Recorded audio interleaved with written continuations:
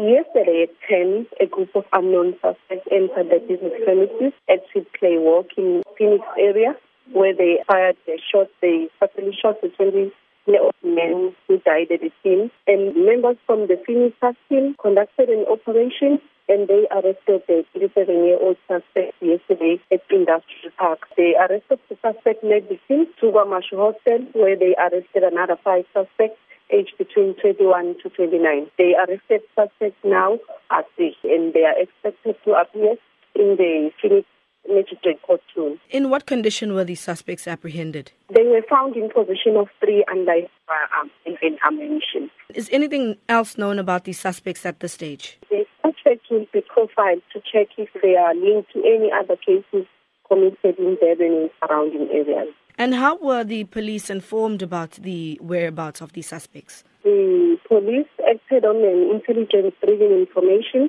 about the suspect who was arrested at Industrial Park, and that the arrest of the suspect led the police to Wamashu Hostel, where they arrested another 5 suspects. And what has been the reaction from the Provincial Acting Police Commissioner? Our Acting Provincial Commissioner praised the members for working tirelessly to ensure that the suspects are brought to book. And he also said the arrested suspects will also be profiled to check if they are linked to any other cases committed in the Durban and surrounding areas. And he also commended the speedy arrest of the members.